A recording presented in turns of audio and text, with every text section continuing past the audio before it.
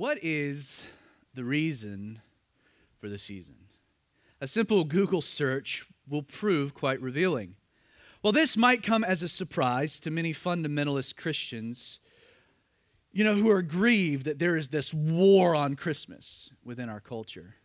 A recent Pew study found that the war on Christmas is probably actually all but over. While most Americans indeed participate in Christmas activities, the reality is that a majority of people believe today in America that Christmas actually really doesn't have a lot to do with religion anymore. 90% of Americans celebrate Christmas, but only 50%, which is still a large number, but if you look at it historically, it's amazing the decline. Only 50% of Americans even view Christmas as being a religious holiday at all. And that particular decline is even more stark when you look at the numbers of the Pew study generationally. Of adults over 65 years in age, 66% see Christmas as a religious holiday. So that's up 16% from the norm. 60% of seniors, 65 older, will attend a religious service on Christmas or Christmas Eve. 76% of this demographic, this generational segment, believe in the virgin birth. However, if you compare those numbers with adults that are 18 to 29, what we would consider more millennial, the numbers do something weird. Of adults 18 to 29, 39% see Christmas as a religious holiday. That's a 27% decrease.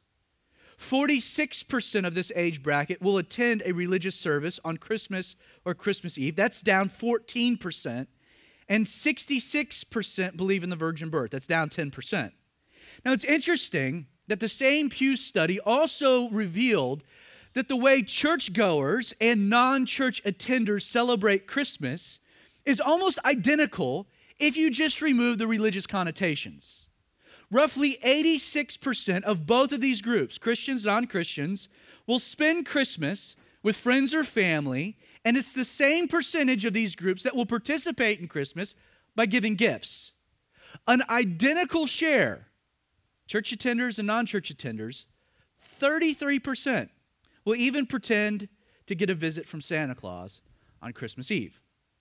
This morning, I need to tell you that if the reason for the season, if the point behind Christmas is only fun tales of old St. Nick, Rudolph, elves, or Frosty the Snowman, if your time this season is only occupied decorating evergreen trees, hanging lights and garland, or strategically positioning mistletoe, if your focus is only on consuming copious amounts of eggnog, gingerbread men, or overfrosted cookies, if this season is about listening to holiday jazz, watching a bad Tom Hanks movie, and let's be honest, Polar Express is not very good, or if this season centers upon wearing ugly sweaters, if your time this holiday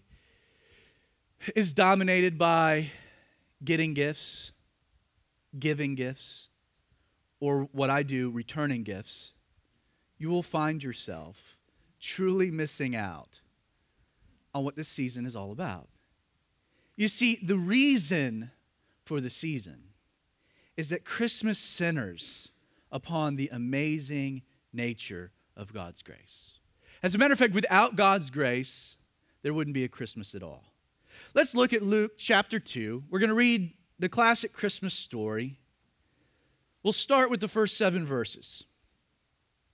We're told it came to pass in those days that a decree went out from Caesar Augustus that all the world should be registered. This census first took place while Quirinius was governing Syria. So all went to be registered, everyone to his own city. Joseph also went up from Galilee, out of the city of Nazareth into Judea, to the city of David, which is called Bethlehem, while he was of the house and lineage of David, to be registered with Mary, his betrothed wife, who was with child. So it was, while they were there, the days were completed for her to be delivered. And she brought forth her firstborn son, wrapped him in swaddling clothes, and laid him in a manger because there was no room for them in the inn. Luke begins this narrative by telling us that a decree went out from Caesar Augustus that all the world should be registered. Since Joseph was a direct descendant of King David, he and Mary are forced to travel from Galilee, out of Nazareth, into Judea to the city of David, which is called Bethlehem. The inconvenient timing of this decree and subsequent journey is obvious, right? We're told Mary, Joseph's wife, was with child. Sadly, even a doctor's note wasn't going to get Mary out of this unexpected, painstaking journey. Because of the decree, poor old Joe had no choice but to load up his extremely pregnant wife and make a roughly 100-mile journey south out of Nazareth through the Judean wilderness, a mountain range, up into Bethlehem. That had to have been a terrible, terrible trip. And as brutal as these 2 weeks on foot, as brutal as that would have been, upon arriving to Bethlehem, things take a dramatic turn for the worse, don't they? Luke indicates Bethlehem was so overcrowded that Mary and Joseph are forced to kind of a last resort. They have to set up shop in a stable, we're told, because there was no room for them in the inn. Keep in mind, a stable in this part of the world during the first century was not a wooden shed set upon a Thomas Kincaid-like picturesque hillside. Instead, this stable was a cave hewn from the mountain, used by shepherds to shelter their flocks, typically at night. Understand this stable. It wasn't sanitary. It wasn't clean. No one had prepped it. This was desperate times and desperate measures. This stable was gross. It was smelly. Not the place you'd want to have a baby, yet alone stay a night. Luke tells us that while they were there, the days were completed for her to be delivered, and she brought forth her firstborn son, wrapped him in swaddling clothes, and laid him in a manger. A manger. They left the bassinet back in Bethlehem. I can see Joseph's trepidation. And he had to get into the scene, right? They get to Bethlehem. They go to check in. The hotel's overbooked. He calls Priceline. Like, what in the world's going on? They're like, there's nothing we can do. We'll just give you a refund. Where are we going to stay? Where are we going to go? Not to mention, I've got Mary. We've made this journey. She just wants to kick back, put up her feet. Her feet swollen to balloon size, right? They end up settling for this stable. Not good. And then Mary, they finally get settled in, right? She's like, honey, we might have a problem. Her water unexpectedly breaks. Like, ready or not, Mary is going into labor. And Joseph is going to have to play the role of doctor, nurse, midwife. It's he and he alone. Like this detail that Luke gives us. She brought forth her firstborn son. Imagine all of the things that are excluded. Like the scene itself. Mary's never had a baby.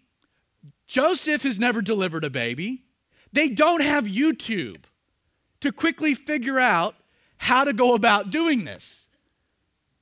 Like, you know what's interesting is that the text says, she brought forth her firstborn son. Like, Joseph meant well, right? All right, honey, I got you. We're good. I can do this. And at the first sign of blood, I'm out. Nothing I can do. Like, she brought forth. Where's Joseph? She's the one doing it. When we had Quincy, I was really amped to be involved in this process. And as soon as like the first little bit of of that kind of started happening, I'm like, whoo, woo, all right. So I walked over, take a swig of Dr. Pepper. Zach, got to get yourself together. And the nurse turns and she goes, you okay? I was like, yeah. She goes, because you're pretty white. I was like, no, that's my natural color. She was like, no, you're an abnormal white. And I was like, ma'am, I really only have one goal for this evening. You got to deal with the baby. My job is not to require medical attention myself. Poor Joseph. Poor Mary. In a stable. You know, one would have thought that such a monumental event in the history of humanity, I mean, the entire direction of the Old Testament lends itself to this moment. God sending his son, the King of Kings arriving, the Savior of the world. I mean, this is the biggest thing to have ever happened in the history of the planet up to that moment and since. And yet all we're given is just one or two lines. Like, you would have thought that the birth of God's son would have demanded a little more attention, a bit more fanfare by the historian Luke. And yet, instead of elaborating on the details of the manger scene, maybe he gives them a little privacy, doesn't want to rip on Joseph fainting, but Luke does something weird. He immediately and abruptly shifts the narrative in the most unexpected of directions. Look at verse 8. Now there were in the same country shepherds living out in the fields, meaning they were out in the fields. They didn't live there. Keeping watch over their flock by night. And behold, an angel of the Lord stood before them, and the glory of the Lord shone around them. They were greatly afraid. We would say they were wigged out. Then the angel said to them, do not be afraid, for behold, I bring you good tidings of great joy, which will be to all people. For there is born to you this day in the city of David a Savior, who is Christ the Lord. And this will be the sign to you. You will find a babe wrapped in swaddling clothes, lying in a manger. And suddenly there was with the angel a multitude of the heavenly host praising God and saying, glory to God in the highest, and on earth peace, goodwill towards man.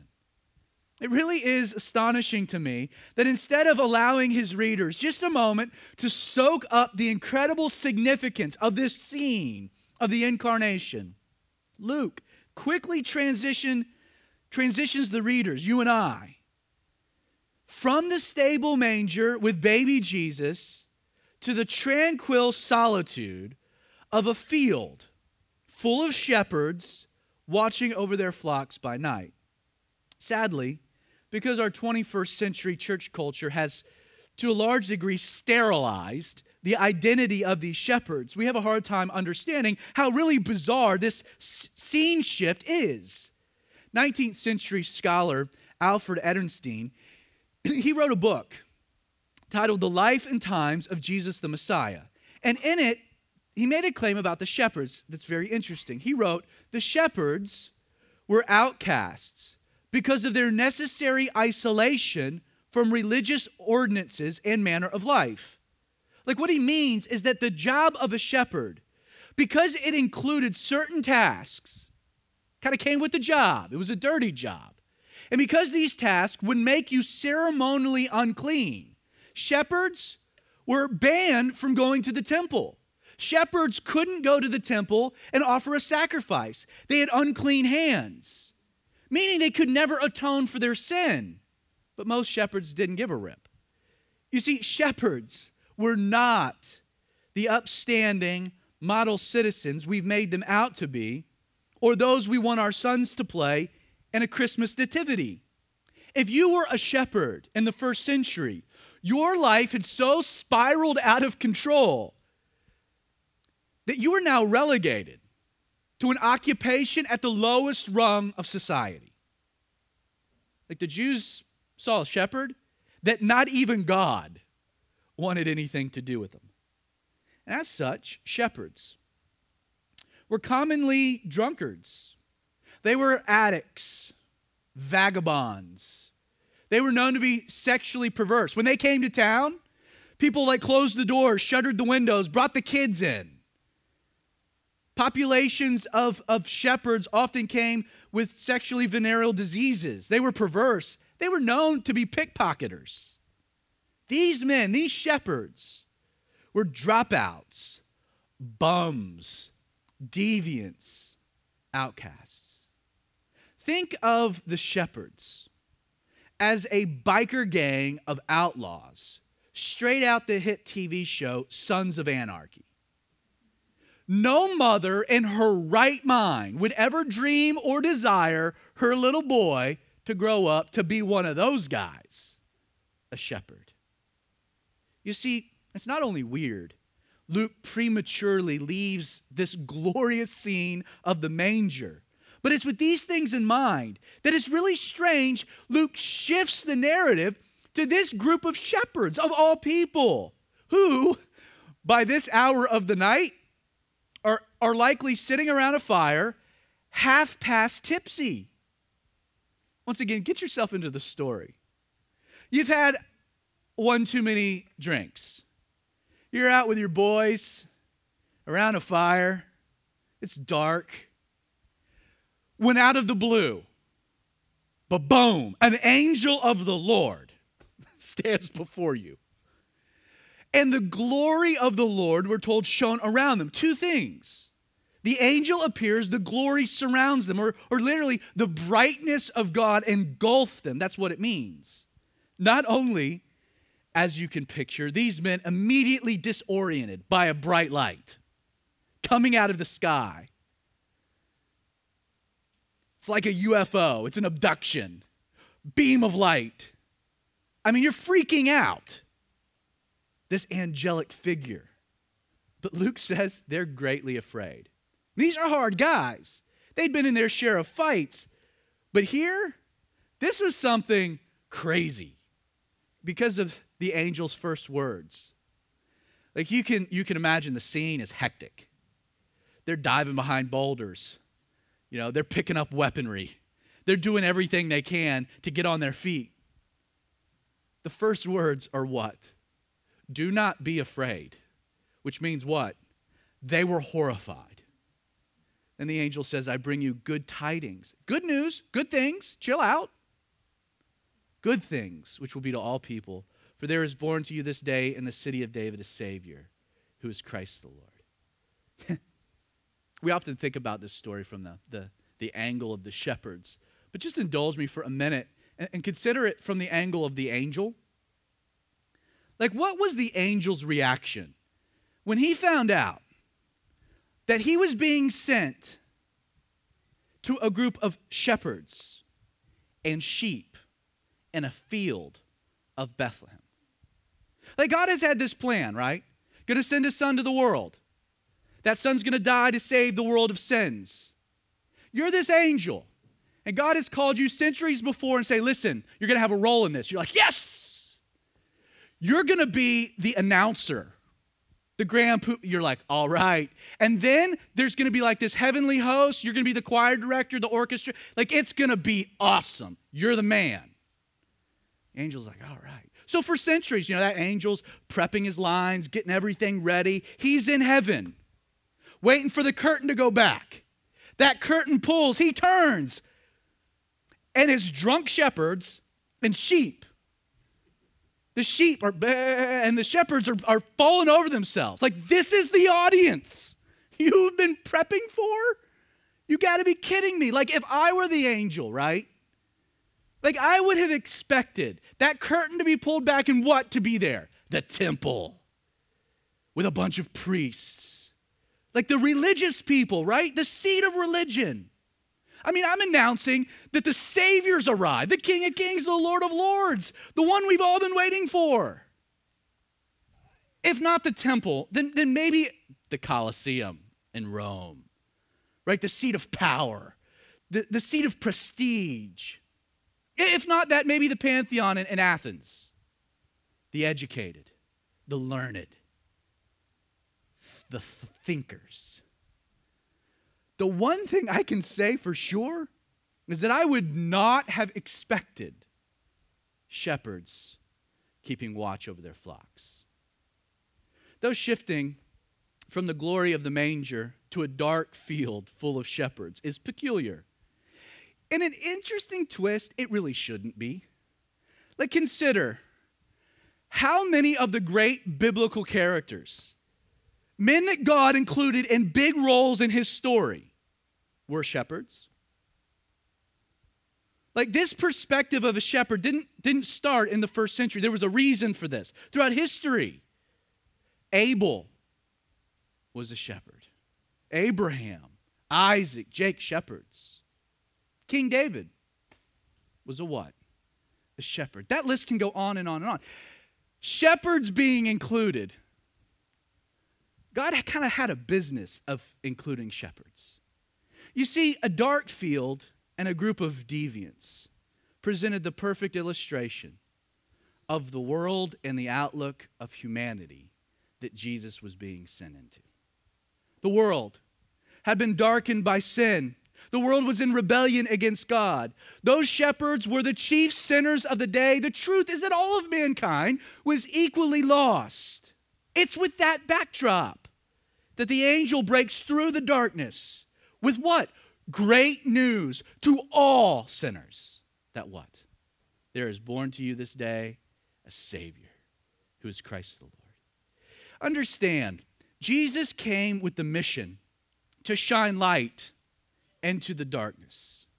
Jesus came to save those who were lost, to redeem the sinner, to reach the outcast, the downtrodden. I mean, can you think of a better place to maybe start that mission than in that field full of shepherds? These men, they weren't deserving of good news. These men hadn't earned the right to be first recipients. They knew it. They were separated from God, and they were aware of their fallen condition. You see, the angel appeared to these men for one reason and one reason alone: God's grace. God chose, independent of these men, to include them in the story of his Son right from the beginning. God intentionally invites them to do what? To come and visit his newborn son. Like, never crossed your mind, right? Your son born into the world, first night in the hospital, and you go out to round up all the homeless guys living under bridges to come check out. Like, that's the crowd? For God it is. God wanted them, of all people, to be the welcoming committee. You see, a night that began like every other night was radically interrupted by the revelation that God wanted to involve himself in the life of his son. The ramifications of that idea, they're incredible for us. You see, if God would go out of his way to involve these shepherds in the life of Jesus, if he invites the likes of these men, these outlaws, to be a part of his son's glorious story, if they could be recipients of God's grace, then the truth is there's hope for you and I. Like, in many ways, whether it's by intention or accident, have you ever noticed that many of the traditions of Christmas have become characterized by their unapologetic desire to claim the impossible as being true? Like, have you ever noticed that about Christmas? Like old Saint Nick, possessing an omniscient knowledge of who's naughty and who's nice, and then custom tailoring rewards based upon this judgment. Like, that's an impossible claim. Like, it's only the NSA that has that type of knowledge. One diabetic fat man in a red suit flying through the air, distributing all of these gifts in one night to the world's 7 billion residents. Like, Amazon can't even do that. Like, that's an impossible claim. Not to be outdone, but mistletoe providing this supernatural force field by which a woman will automatically surrender all willpower and be magically compelled to kiss a man regardless of looks or breath. Like, that's an impossible claim. On a side note, like mistletoe, doesn't it kind of sound like a Christmas roofie? Like, have you ever found it to kind of be bizarre what mistletoe claims to do? Like, you lay aside willpower. Like, that's kind of the gift you would expect to get from Bill Cosby or Clinton. Just making sure you're with me. Just making sure. You can send all email complaints to agperez@gmail.com. Though Christmas is full of these impossible claims, the truth is that the one claim of Christmas that takes the cake, like the one claim that is seriously the most outlandish, most incredible, is that 2,000 years ago, God came to earth as a baby. Let's be real. Let's be honest. God taking on flesh, being born of a virgin to a teenage mother in a stable manger who would eventually grow up to be the Savior of all mankind is an outlandish assertion. But, as he did with the shepherds, and in contrast to the approach many take as it pertains to other outlandish claims, like a belief in Santa, to just accept it, God doesn't do that. Like, God isn't asking you, and understand this morning, to believe the claims of the Bible with a blind faith. Rather, God invites you, as he did the shepherds, to engage in a quest, to embark on a journey, to seek to authenticate the claim. You see, God invites men and women, shepherds, to go and see for yourself. Like, notice the progression in the text that we read of the angel's pronouncement. First, to the shepherds, there was this statement of fact. There is born to you this day. This was a claim of absolute truth. Like, the reality of the event was not up for debate. It wasn't to be discussed or even questioned. The reality was sure. Regardless of how they viewed it, Jesus had indeed been born that night in Bethlehem, and he was the Savior. It was a truth, regardless of their perspective or opinion, a statement of fact. But that's not where the angel left it. We also see that there was now an invitation to authenticate that claim. This will be the sign to you. It's almost as though the angel is literally saying this. Though the birth of Jesus is a fact, this has just gone down. Like, you don't have to take my word for it. Go, look for yourself. Yeah, there's a bunch of babies. There's only one in a manger. Go find him. That's the kid who will be the Savior to save you from sins. This sign. In the original language, sign, it was a point of authentication. That's what it meant. And it was that sign that would serve to validate the claim that the angel had made, and in doing so, dispel their skepticism. But finally, there was also a promise, right? You will find a babe. There's a statement of fact. There is born. If you're curious about that, well, there's a sign to authenticate that claim. Now, the question is, will you go look? Because if you will find a babe. This English phrase, you will find, is actually one Greek word that means you will find out for yourself. That's what it means. The angel promises that if these shepherds would accept the invitation to seek out proof for themselves, they would discover the claim that Jesus' birth, the Savior's birth, was authentic. You know, that's one of the things that I really do love about God. And I hope if you're a skeptic, if you're not sure this morning, I want you to hear me real quick. As with these shepherds, God presents truth, not as a cumbersome pill he's going to force down your throat. That's not how God works. God presents truth, and instead of forcing it upon you, he instead just invites you to search out to see if it's real, to authenticate it for yourself. You see, the question really boils down to whether or not you'll accept the challenge to go look and see. Verse 15, so it was, when the angels had gone away from them into Bethlehem, that the shepherds said to one another, let us now go to Bethlehem and see this thing that's come to pass, which the Lord has made known to us. And they came with haste and found Mary and Joseph and the babe lying in a manger. Now when they had seen him, they made widely known the saying which was told them concerning this child. And all those who heard it marveled at those things which were told them by the shepherds. But Mary kept all these things, pondered them in her heart. The shepherds returned, glorifying and praising God for all the things that they had heard and seen as it was told them.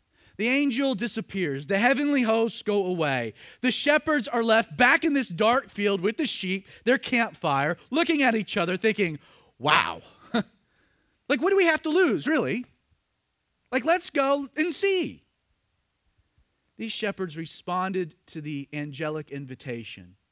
And in the process, they find for themselves not just Jesus, but they're included in Jesus' story for all of eternity. After recognizing the significance of what had taken place, in a sense, really, what do the shepherds do? Something very simple. They make a resolute determination that they're going to act on God's word. They had received God's word, now they're going to act on it. A challenge had been issued, and they concluded a step of faith was not only reasonable, but what did they have to lose? On a side note, I have a theory about this story that answers two nagging questions I've always had about the first Christmas night. For full disclosure, I've never taught this before, and this thought only hit me during my last read-through of my Bible study this morning, which is a terrible time to have a thought that requires you to rework the entire Bible study. Do you not find it weird or odd that shepherds are out in the fields keeping watch over their flocks by night? You see, I think that statement to the reader is supposed to kind of leave you with a head-scratching kind of perplexity. Like, if you know anything about shepherds, which you might not, I had to do a little research on my own, having your flocks in the fields by night is against all protocol. Like, it's not normal. Like, a shepherd would never have his flocks grazing in the fields at night because it was dangerous. It was hard to keep track of all of your sheep. They were vulnerable. You see, a shepherd would graze during the day for the purposes of feeding, watering, only to then return to the safety of a stable when nightfall descended. You have to ask yourself, why in the world were these shepherds and their flocks in the fields at night and not back in the stable, which is where they should have been? Jesus teaches a parable about a shepherd, and he talks about the shepherd guarding the door. There was one door that the shepherd would lay in front of to keep the sheep safe. In a cave, one entrance, one opening. That was how it all worked. Now beyond that, have you ever found it peculiar that after determining they were going to find this babe wrapped in swaddling clothes lying in a manger, all Luke tells us is that they came with haste, found the babe lying in a manger? Is that not odd? Though the angel provides them no other details or directions than that one idea.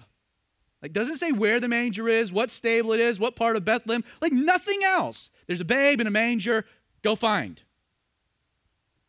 It seems from the text, right, that the quest wasn't difficult. This word that they came with haste implies they knew exactly what stable this baby was in. Could it be? I can't say this is a fact. Just a theory, an observation. But could it be that these shepherds were in the field at night? They were there in the first place because they had given their stable to a young, poor couple that were desperate to find shelter on account that young woman was about to have a baby? Have you ever connected the notion that Mary and Joseph end up in a stable and shepherds end up in the field? That maybe the two are connected? I believe these shepherds, as rough as they were, demonstrated compassion towards Mary and Joseph earlier that night, which then kind of explains why maybe the angel appears to them first. In a sense, the angels are letting these shepherds know who it was they had actually demonstrated a kindness towards. There's a baby in a manger. No. Wait, what? I only know of one pregnant woman in a stable about to have a baby. Could it be the Son of God? The shepherds knew exactly where that baby was. They knew it. Now this is why I think this detail is important.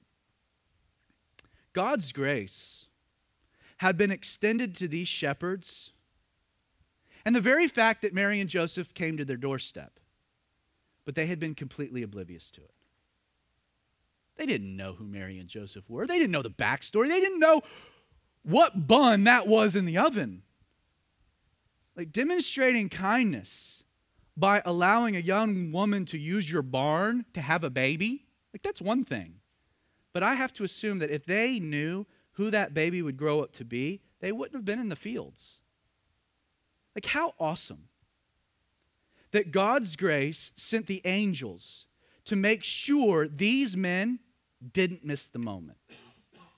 Why there was no room for them in the inn, was that an oversight?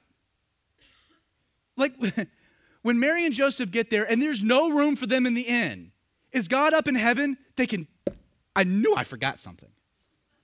Like, I had all these things planned out, booking the room. Holy Spirit, that was your job. What's up? Like, how did we miss it? Like, was it an accident that there was no room for them in the inn? I don't think so at all. I think this particular stable and those shepherds were part of God's plan long before Mary and Joseph ever made their way to Bethlehem. Like, how ironic, right?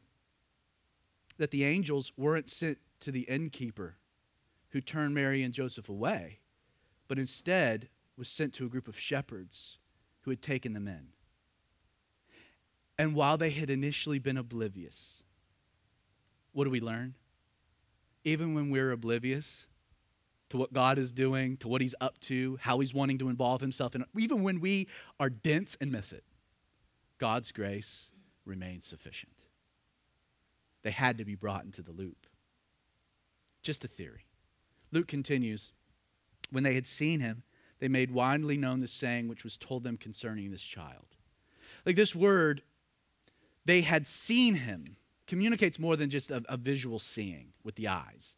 The verse would be better translated now when they perceived who he was. Like, these men had acted on faith. They had entered this stable. They not only saw a babe in swaddling clothes lying in a manger, but they recognized that the angel was right. They recognized who that child would grow up to be. He was their Savior. That's what they saw. That's what they knew. That's what they believed. And we know they believed because of the reaction that immediately follows the encounter, right? Luke tells us these shepherds leave the stable, enter Bethlehem, and they proceed to tell anyone in the middle of the night who would listen what God had just done for them, what God had just revealed. You know, in many ways, these shepherds simply tell their testimony, their own story. As a witness of these things, witnessing became very natural, right? The outlaws now became proclaimers because of God's grace. Finally, we read, they returned, glorifying and praising God for all the things they had heard and seen as it was told to them. After encountering Jesus by God's grace, Luke documents two reactions to all the things they had heard and seen. First, they glorified God, which describes their attitude before the Lord. They exalted the Lord before proceeding to praise God, which notes their actions. They glorified. It was an attitude of their heart that manifested in praising. Earlier that night, you can imagine the songs a group of drunk shepherds would have been singing. At the end of that night, they're around that same fire, now glorifying and praising God. Note that they returned.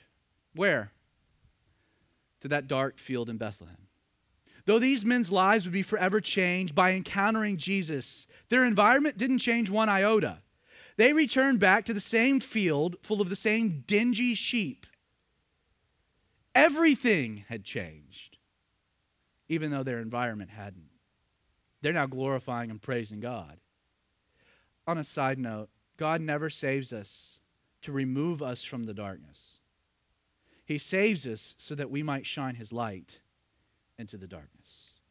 If you want Jesus as a way of escape, that's not his gig. If you want Jesus as a way of help, that's exactly what he offers. So, what really is the reason for the season? That's our question. Friend, in addition to the fun that our unique American traditions afford, the trees and Santa Claus and reindeer and all of that, it's a lot of fun. But I want you to know that you should also celebrate Christmas because it marks the day when God sent his Son, not to the religious people, not to the power brokers, not to the great intellectual, the thinker. But Christmas notes when God sent his Son to lowly shepherds, to you and I. Christmas is important because it reminds us of God's grace and the glorious invitation it provides us. On Christmas, you're afforded an opportunity to remember and reflect on the incredible reality the majesty of God was sent to enter the sad plight of your humanity. The true reason for the season is that Jesus willingly set aside the majesty of heaven to come to earth, to enter your fray, your darkness, your field, to demonstrate God's grace and invite you to be included in his awesome story. And if this morning you feel unworthy, if you feel like you're a failure, if like Buddy the Elf, you see yourself as a cotton-headed ninny-muggins, if you've bought in the lie that whatever you've done or whatever you're currently doing somehow places you beyond the reach of God, that even God has given up on you, even if you've been oblivious to all the moments leading up to this point where God has demonstrated his grace to you in the past, as illustrated in his dealings with these outlaws of Bethlehem, take heart. Jesus came to earth to specifically involve himself in the life of a person just like you. In Isaiah chapter 9, verse 6, we're told of a glorious reality. For unto us a child is born, unto us a son is given. You see, Christmas affords an incredible opportunity to celebrate the essence of God's grace. And what is that? Because God gave his Son. Because a Son was given, a path was paved for your salvation to be received. Like those shepherds, you haven't earned this gift. The truth is you don't deserve it, but God gave his Son anyway. Before Jesus could be laid in a garden tomb, he'd have to first be laid in a stable manger. It was a necessity. You see, without the manger in Bethlehem, there would have never been a cross on Calvary. Jesus came for what purpose? To be a Savior for sins. The question I want you to consider this morning is rather simple. Why do you celebrate Christmas? Do you only celebrate the cultural traditions that dominate our landscape? Or do you take time, not just yourself, with your spouse, but with your kids, to celebrate and to consider the deeper, more spiritual implications found in the birth of Jesus? This morning, hate to break it to you, it isn't an angel or a heavenly host speaking to you through whatever darkness you're presently living in. That ain't me. I ain't an angel. As a matter of fact, I'm an outlaw. Another shepherd changed by God's grace. Another shepherd who heard the word and responded and has been included in Jesus' story not because I was deserving, but because he just loved me. I'm just a shepherd. here to tell you one simple thing. Friend, there is, and there was, born to you in the city of David, a Savior, who's Christ the Lord. What do you have to lose? Why not come and see? And so, Father, Lord,